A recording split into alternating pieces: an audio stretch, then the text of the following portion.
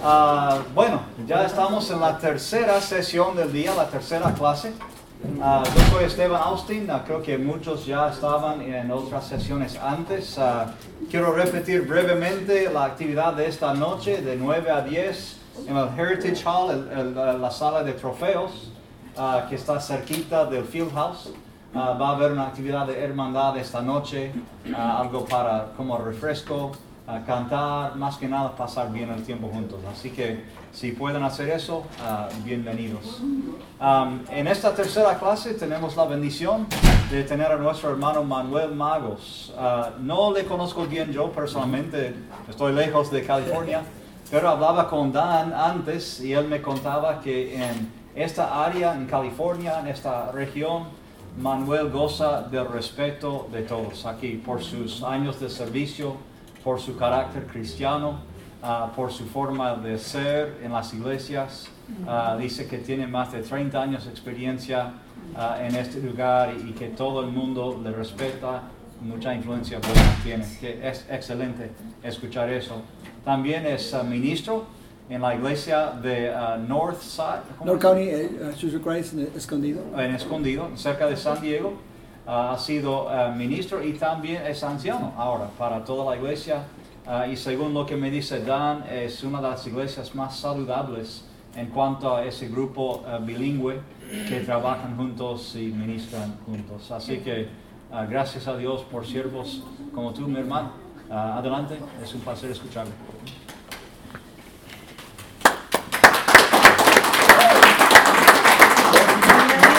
Nuevamente, buenos días. Todos estamos en la mañana.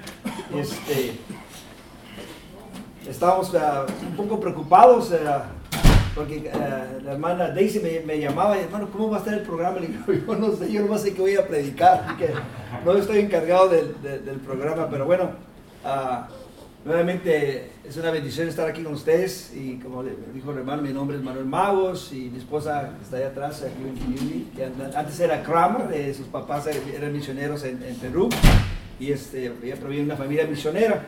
Entonces tenemos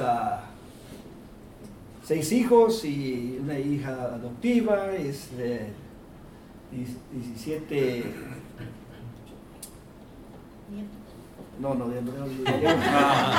Tengo 10 nietos y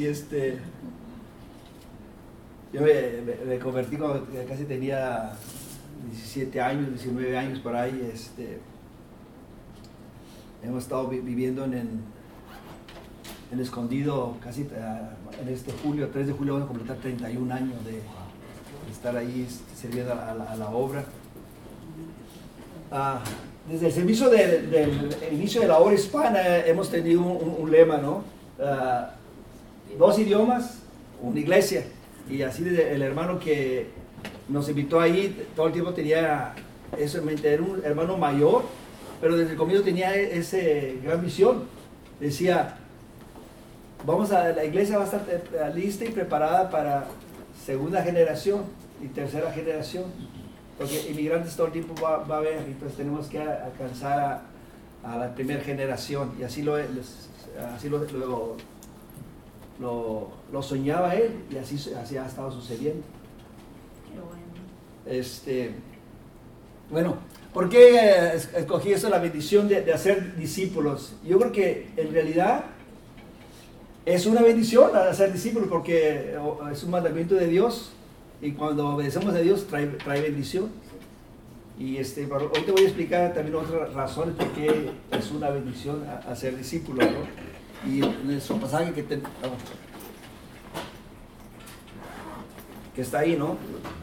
Jesús se acercó a ellos y les dijo, se me ha dado toda autoridad en el cielo y en la tierra, por tanto, ir y hacer discípulos por todas las naciones, bautizados en el nombre del Padre, del Hijo y del Espíritu Santo, enseñándoles a obedecer todo lo que les he mandado a ustedes. Y les aseguro que estaré con ustedes siempre hasta el fin del mundo. Amén. Nuevamente, hacer discípulos es la gran comisión. Y como algunos lo dicen en broma, ¿no? Pero quizás es mucha verdad. Es la gran omisión. Le quitan la C en la gran comisión. El mandato es hacer discípulos no creyentes. ¿Por qué? Porque cuando uno hace discípulos es una bendición y obedecemos a Dios, contestamos la oración de Dios, del Padre nuestro, dice, venga su reino. ¿Cuántas personas necesitan venir a su reino? Y las personas vienen a su reino cuando nosotros llevamos a cabo la gran comisión, uno a uno. Yo puedo pensar cuando Jesucristo estaba con los discípulos y les dijo a ellos, vayan y bauticen a todo el mundo, vayan por todo el mundo. Y está usted allí, usted es uno de los 11 y les dice, ¿cómo lo vamos a hacer? No hablamos el idioma, no somos hombres sin letras, no tenemos esa capacidad. Yo creo que en su mente ha de haber estado, ¿cómo lo van a hacer? Y obviamente, quizás no entendían bien, pero cuando entendieron ya después, cuando el Espíritu Santo llegó, pues obviamente, ¿cómo te comes un elefante? Y dicen, no, pues es imposible comerse un elefante, pero ¿cómo puede comer uno a vez, una mordida a la vez? Y así era la gran comisión, ir y compartir a una persona a la vez. Y así lo lograron. Y quizás Pedro encontró a alguien que era bilingüe y hablaba otro idioma, y ese se encargó de ir a hablar a otra persona en su idioma natal.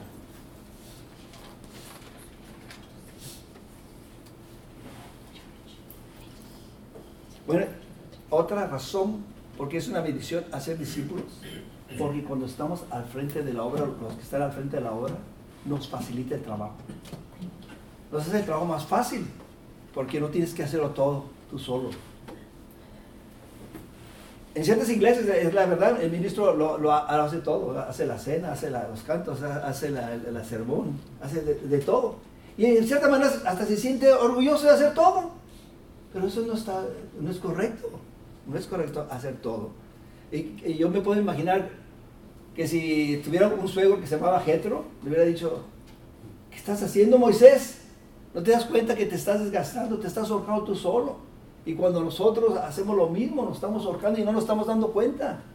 Y nos estamos asfixiando a querer hacer todo el trabajo. Dios nunca nos llamó a hacer todo el trabajo solos. Porque muchas veces hasta se siente un orgullo, es que yo estoy trabajando bien duro.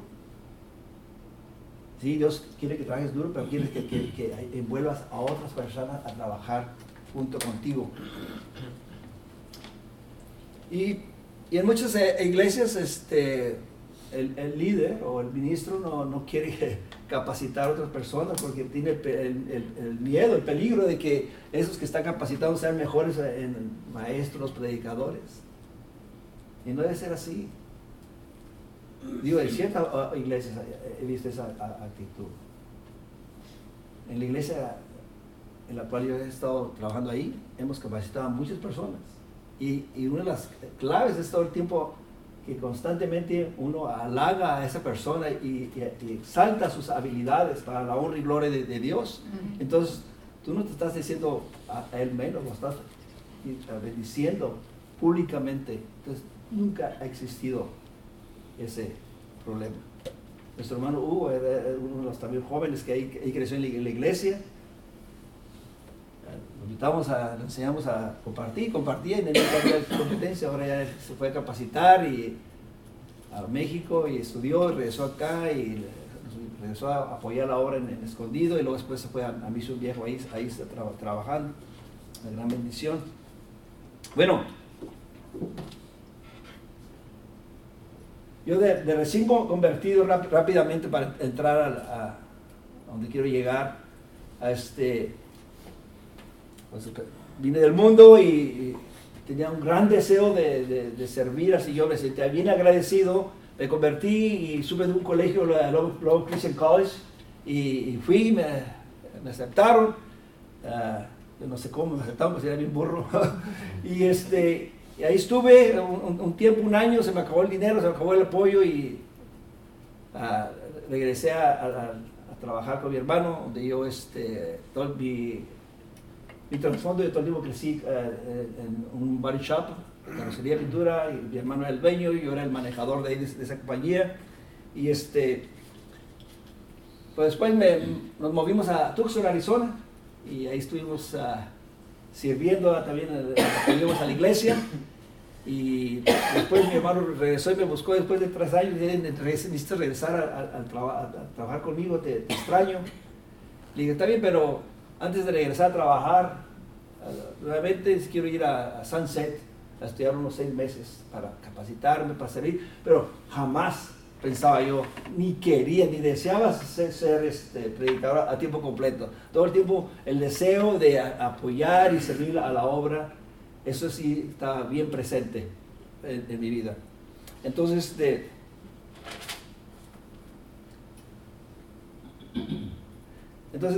80 al 87 estuvimos ahí en el centro, California, apoyando la obra pequeña. Yo crecí en una iglesia bien pequeñita en inglés, y ahí estuvimos sirviendo y apoyando, levantando una obra pequeña de español, que comenzamos a levantarla, y luego fuimos a apoyar un año a Indio, California, en los domingos, en los fines de semana, ahí estuvimos.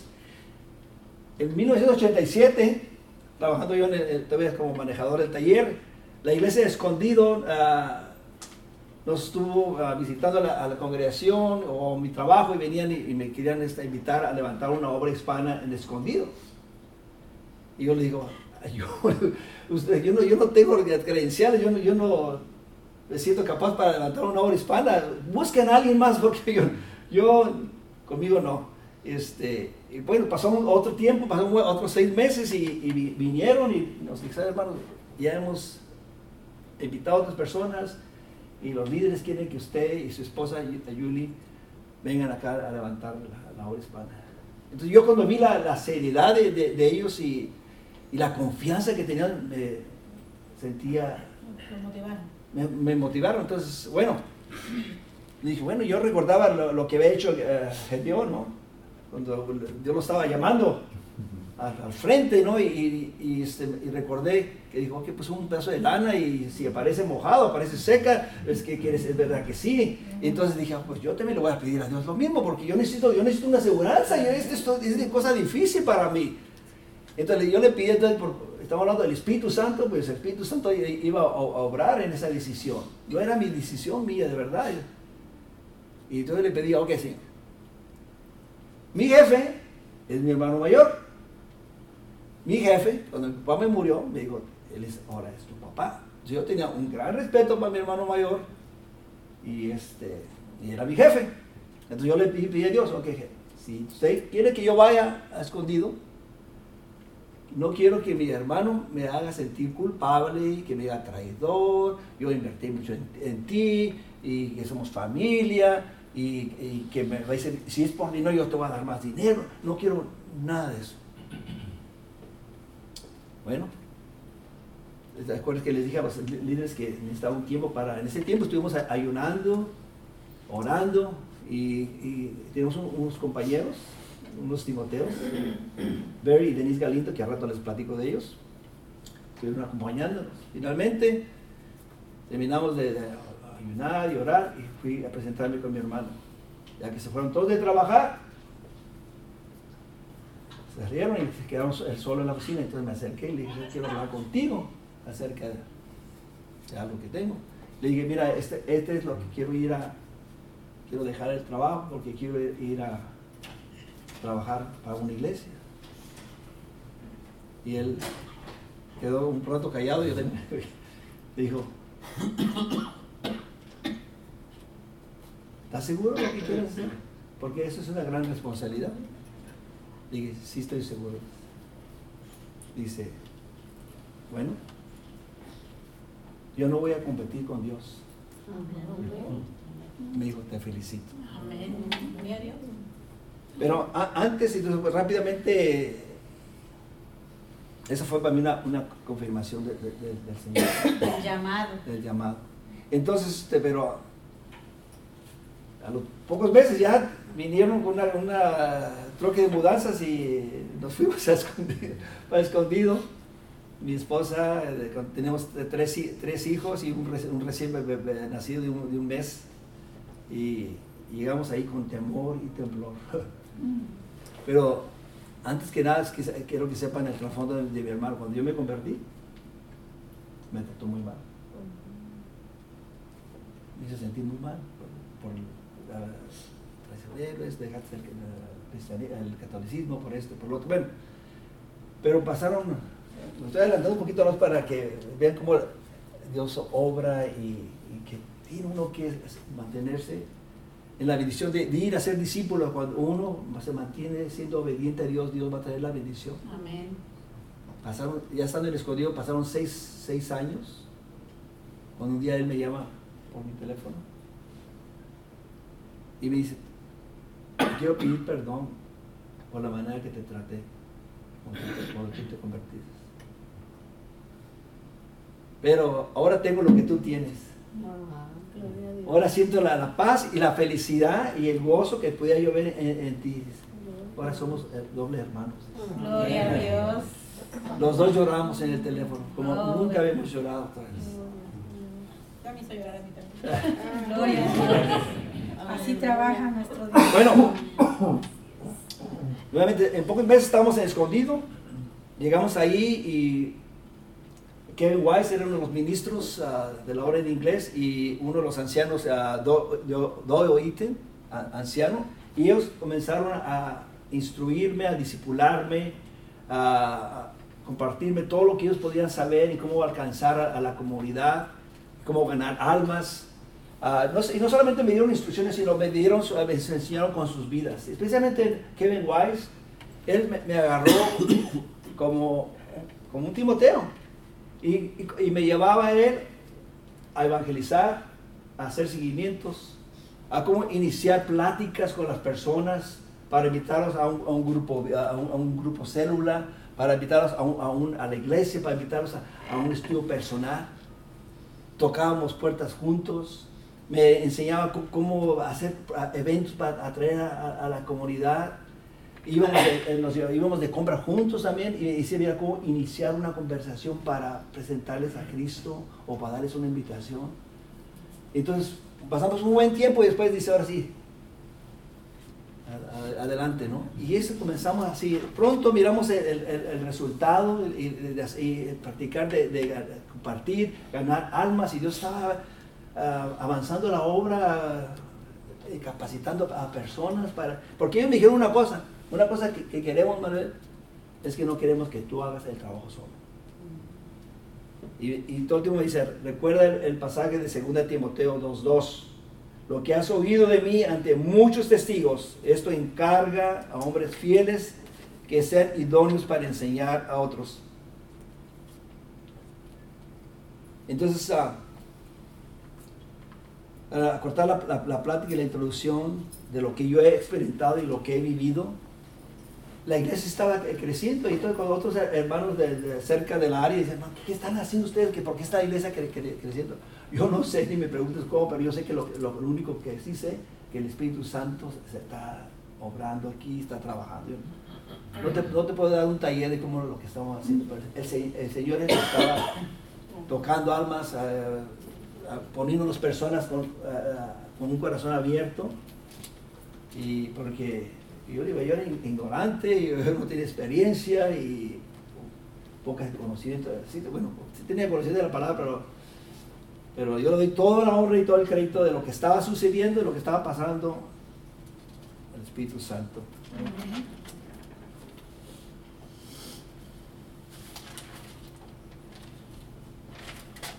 Bueno, hemos oído tristemente que en muchos lugares las iglesias están cerrando sus puertas. Y yo miré un artículo allá en el Reino Unido, allá por Inglaterra, Escocia y todo, que las iglesias están cerrando sus puertas. Mire, y lo que hacen con ellas. Y digo: ¿qué broma es esto? Y lo miré y era una realidad. En otra iglesia, que tienen en una cantina. En otra iglesia, en un teatro.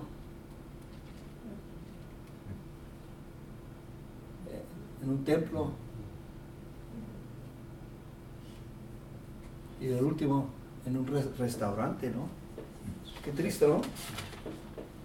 Pero estando aquí nosotros en Estados Unidos, también miré que nosotros no hacemos malos quesos. También muchas iglesias están cerrando.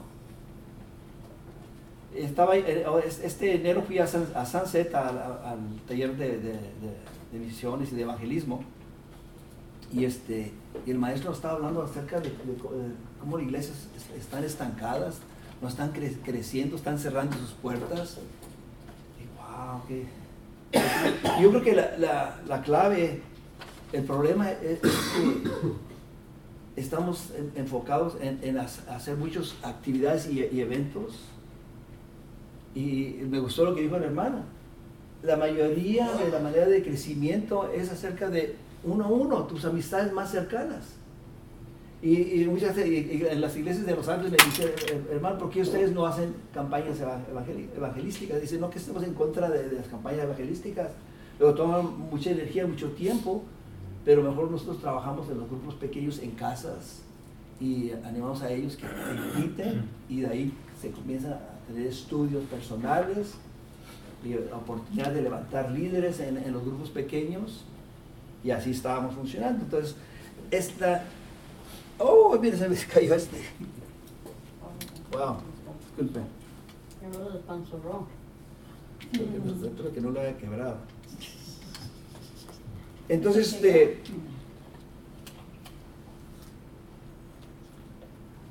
el punto, hermano, es el impacto que cada uno de nosotros podemos hacer en nuestras iglesias, cuando cada uno hacemos lo que Dios nos pidió Jesucristo, que vayamos en el área donde estemos viviendo, así como estás tú viviendo, no tienes que ir a otro país, ven y haz discípulos, seamos la luz y la sal, que los pasajes que están ahí no nomás están de adorno, están para que nosotros los vivamos y los experimentemos, y cuando nosotros hacemos este trabajo, va a ser una bendición para nuestras vidas, porque podemos mirar la mano de Dios obrando así. Mira lo que puede hacer la diferencia una sola persona en Se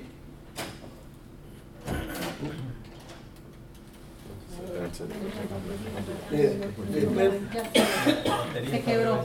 I can use my finger. A ver, entonces, hágale next. La batería puede estar al revés. Sí. Oops. Ahí, How do you get it going again? Is it on there? I can't see. There's no mouse. next, Okay, a ver, hold al on. revés. Sí, Is that it? otro, next, Okay. next. Ahora sí, déjale yo. There ain't nothing there. No hay nada. You know, the last one, but then si go to la próxima, no hay nada. A ver.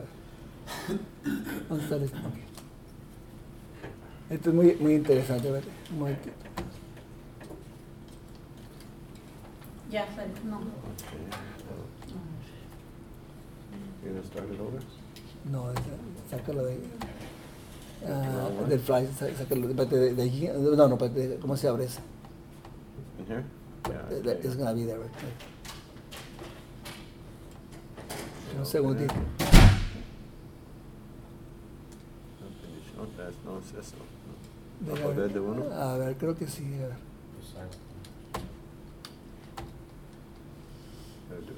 Toca este open. Open. ¿Es that it? Ya, ok, vamos a iniciar el slide. Espérate. Comenzando de aquí. Espérate. Just go to the No, beginning sí, and I can sense it. ok, avánzale. I'll do it. Avánzale. This one? Dale, Okay. dale. Ahí está, ahora el que sigue. Pero la otra no tiene nada también. Ahí está, ya lo acabas de pasar. Ok, un momento. Ahí está. ¿Le doy? Está bien, ese es. Regresan al pensar nuevamente donde me quedé. El poder de que hace la diferencia cada uno de nosotros.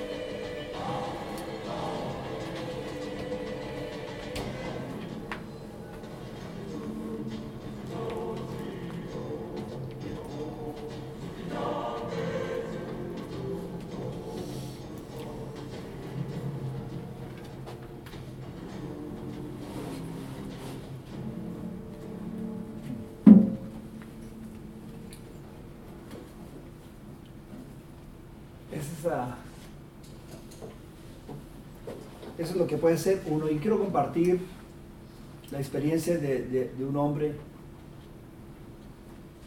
que Dios le puso en su corazón un fervor de compartir las buenas nuevas en otro país que no era su país, en un lugar donde no era su idioma, donde él tuvo que aprender su idioma, donde tuvo que dejar su carrera de ingeniero mecánico para seguir la pasión que Jesucristo tenía y que le había dicho que él quería ser parte de ir y hacer discípulos a otros lugares. Quiero hablar de Glenn Kramer.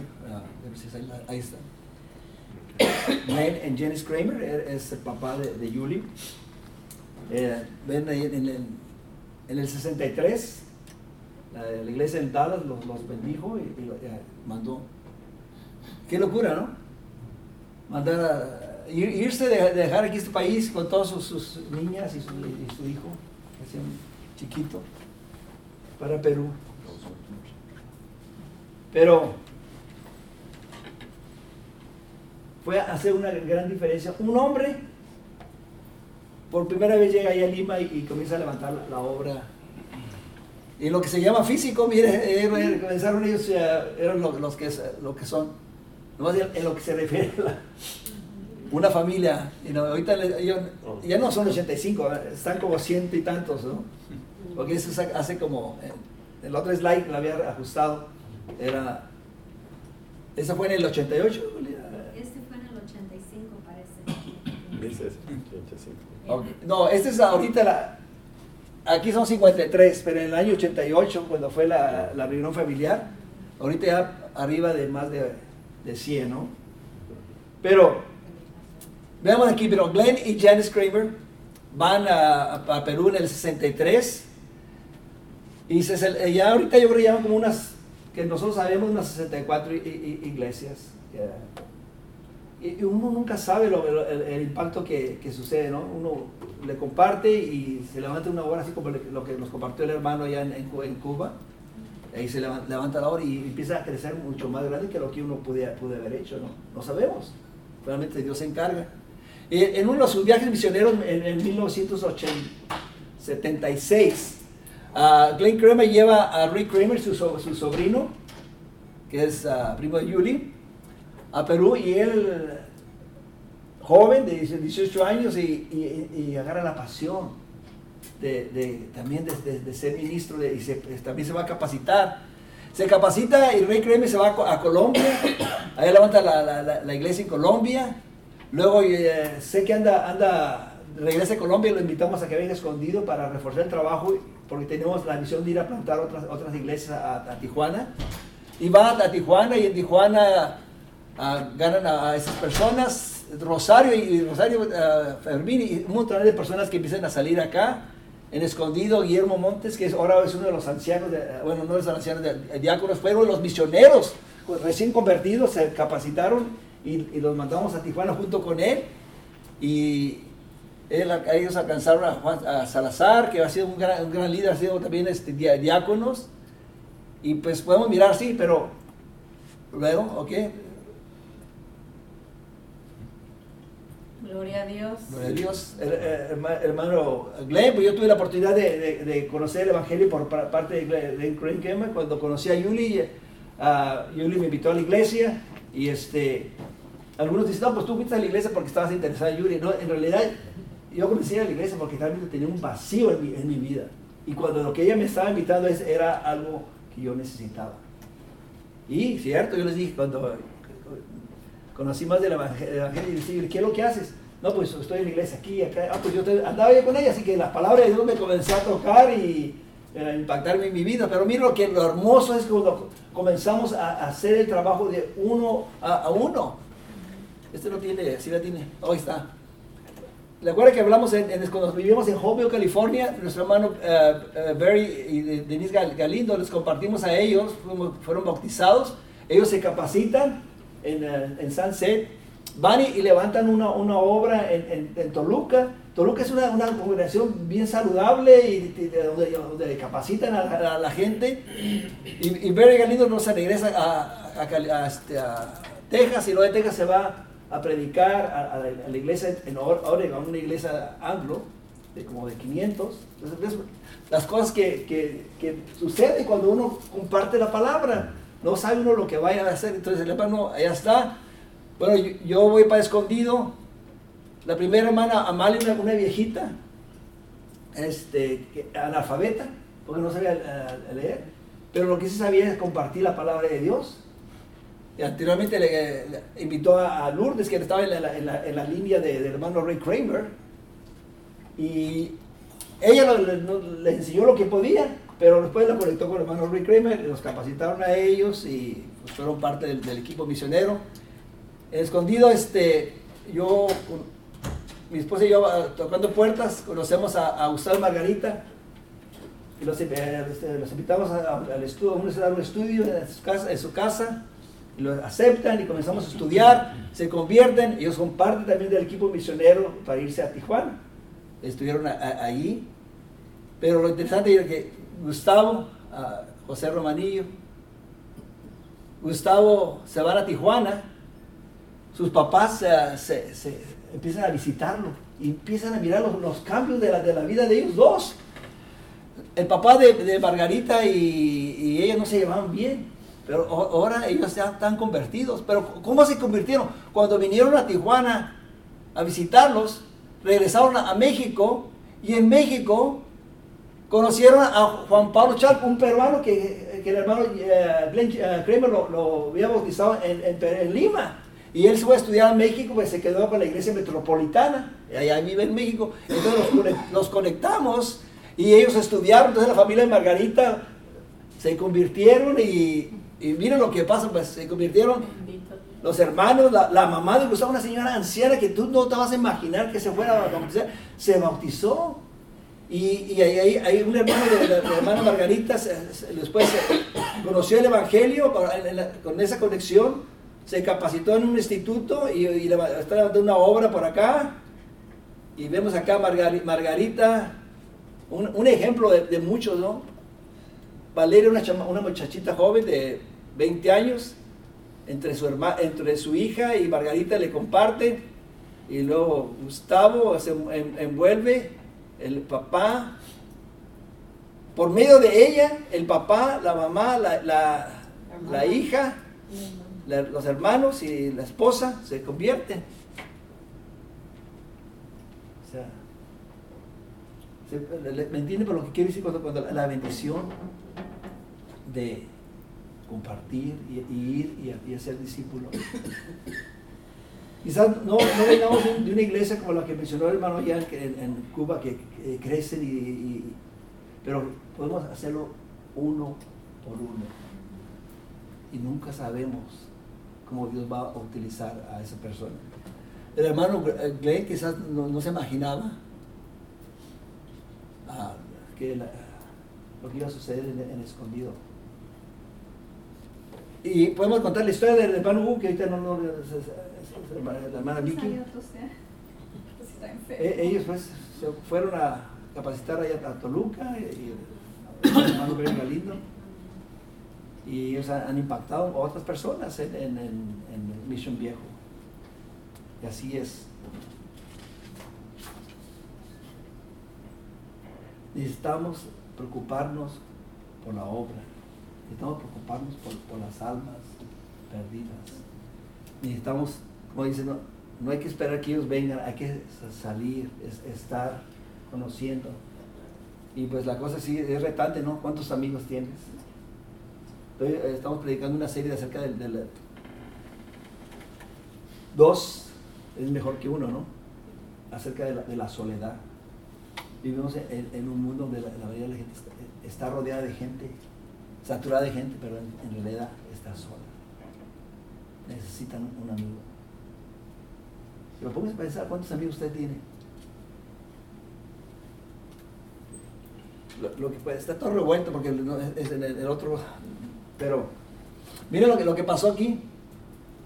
Había una gran necesidad. El niño vio la necesidad y dijo: mira que aquí tengo unos cuantos panecitos, unas cuantas cosas, unos peces. ¿Y qué dice Andrés? ¿Qué se va a hacer con esa pequeña cantidad, no? ¿Qué es esto para tantos, no? Pero nunca se sabe, ¿no? ¿Cómo vamos a poder alcanzar a tanta gente si somos tan pocos? Uno a la vez. Cuando le entregamos nuestras habilidades, nuestro tiempo al Señor, Él se va a encargar de los restos. Él hizo un gran milagro ahí, alimentó las necesidades que había allí. Una joven sirvienta. Hay personas en nuestras vidas que están enfermas, que necesitan ser sanadas, que necesitan ser transformadas y nosotros estamos callados. Necesitamos hablar. La sirvienta jovencita dijo, mira, esto dijo a su señora, si rogase a mi señor el profeta que está en Samaria, él lo sanaría de su lepra. Y ya sabemos lo que pasó. Fue sanado Naamán de su lepra. ¿Cuántas personas hay así en nuestra vida que necesitan ser sanados? Pero dicen, no, pues mejor me quedo callada porque pues ¿qué soy yo? No, somos siervos del Señor, somos discípulos y necesitamos hablar. Y lo demás se lo dejamos al Espíritu Santo, Él se va a encargar.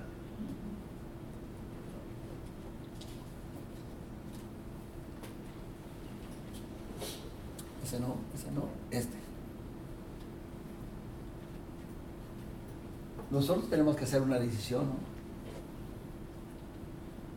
Es que los demás no están evangelizando, los demás no están sirviendo.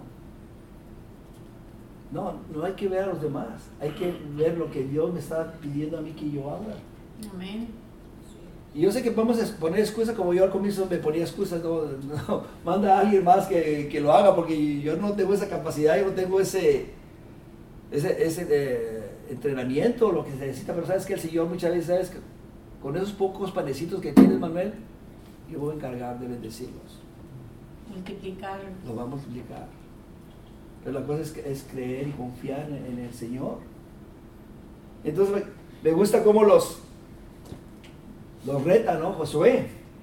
Ahora pues, dice, y es lo que necesitamos nosotros, temer a Jehová y servirle con integridad y en verdad, y quitar de entre vosotros los dioses a los cuales sirvieron vuestros padres al otro lado del río y en Egipto, y servir a Jehová. Si mal os parece servir a Jehová, escogeos hoy a quién vas a servir. Si a los dioses a quienes sirvieron vuestros padres cuando estuvieron al otro lado del río, o a los dioses de los amorreos en cuya tierra habitáis, pero yo y mi casa serviremos a Jehová. Entonces esa es la decisión que tenemos que tomar cada uno de nosotros. No se trata de si el hermano o la hermana lo está haciendo o no lo está haciendo. Usted comenzar uno a la vez. Ese video que miramos, una persona fue la que hizo la diferencia. Esa morenita dijo, yo quiero estar en esa escuela de güeros y no importa, yo voy a estar ahí. ¿Y qué se logró? Ella hizo la diferencia en que pudo haber integración en las escuelas de blancos, negros, latinos, de lo que sea. Pero alguien tiene que hacer la diferencia. ¿Estás tú dispuesto a dar el paso? El Señor nos está llamando a cada uno de nosotros. Y no está esperando a que cada uno de nosotros tengamos los 5, los 7, o los 8 o 10 talentos. Dios está diciendo, dame ese talento que tú tienes, ese talento que yo te lo di. Y yo me voy a encargar, yo lo voy a multiplicar.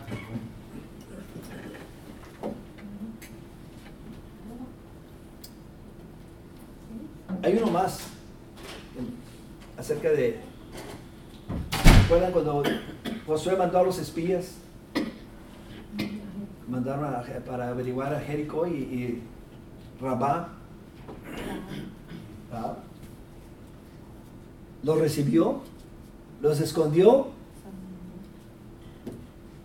y ella tenía una preocupación, no solamente acerca de su vida, tenía una preocupación acerca de su familia, y dice en el versículo 11, ella contestó así, ¿no? Por eso estamos todos amedrentados y descorazonados frente a ustedes. Yo sé que el Señor y Dios es Dios de dioses, tanto en el cielo como en la tierra. Por lo tanto, les pido ahora mismo que juren en el nombre del Señor que serán bondadosos con mi familia, como yo le he sido con ustedes. Quiero que me den como garantía una señal de que perdonarán la vida de mis padres, de mis hermanos y de todos los que viven con ellos. Juren que nos salvarán de la muerte. Vemos que ella estaba preocupada por su familia, no solamente por ella, sino también por su familia. Estamos nosotros preocupados. Sí, yo sé que tenemos una familia muy grande y dice, será mucho trabajo, pero entreguémoselo al Señor en la oración.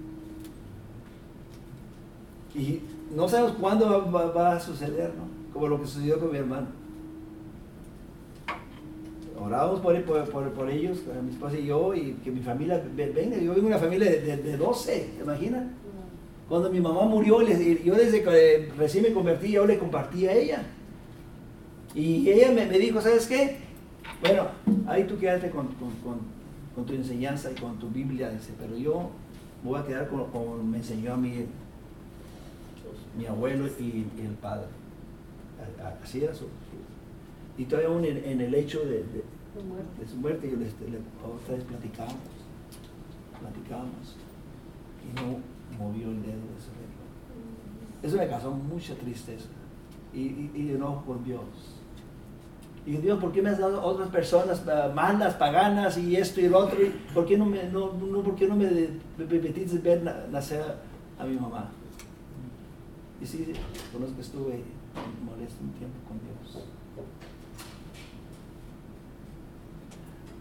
Pero es interesante que mi mamá no daba su brazo a torcer, pero sí quería que yo le compartiera y trajera bendición por medio de Dios a su hija favorita, a la más pequeña, la cual ella y su familia se convirtieron al Señor.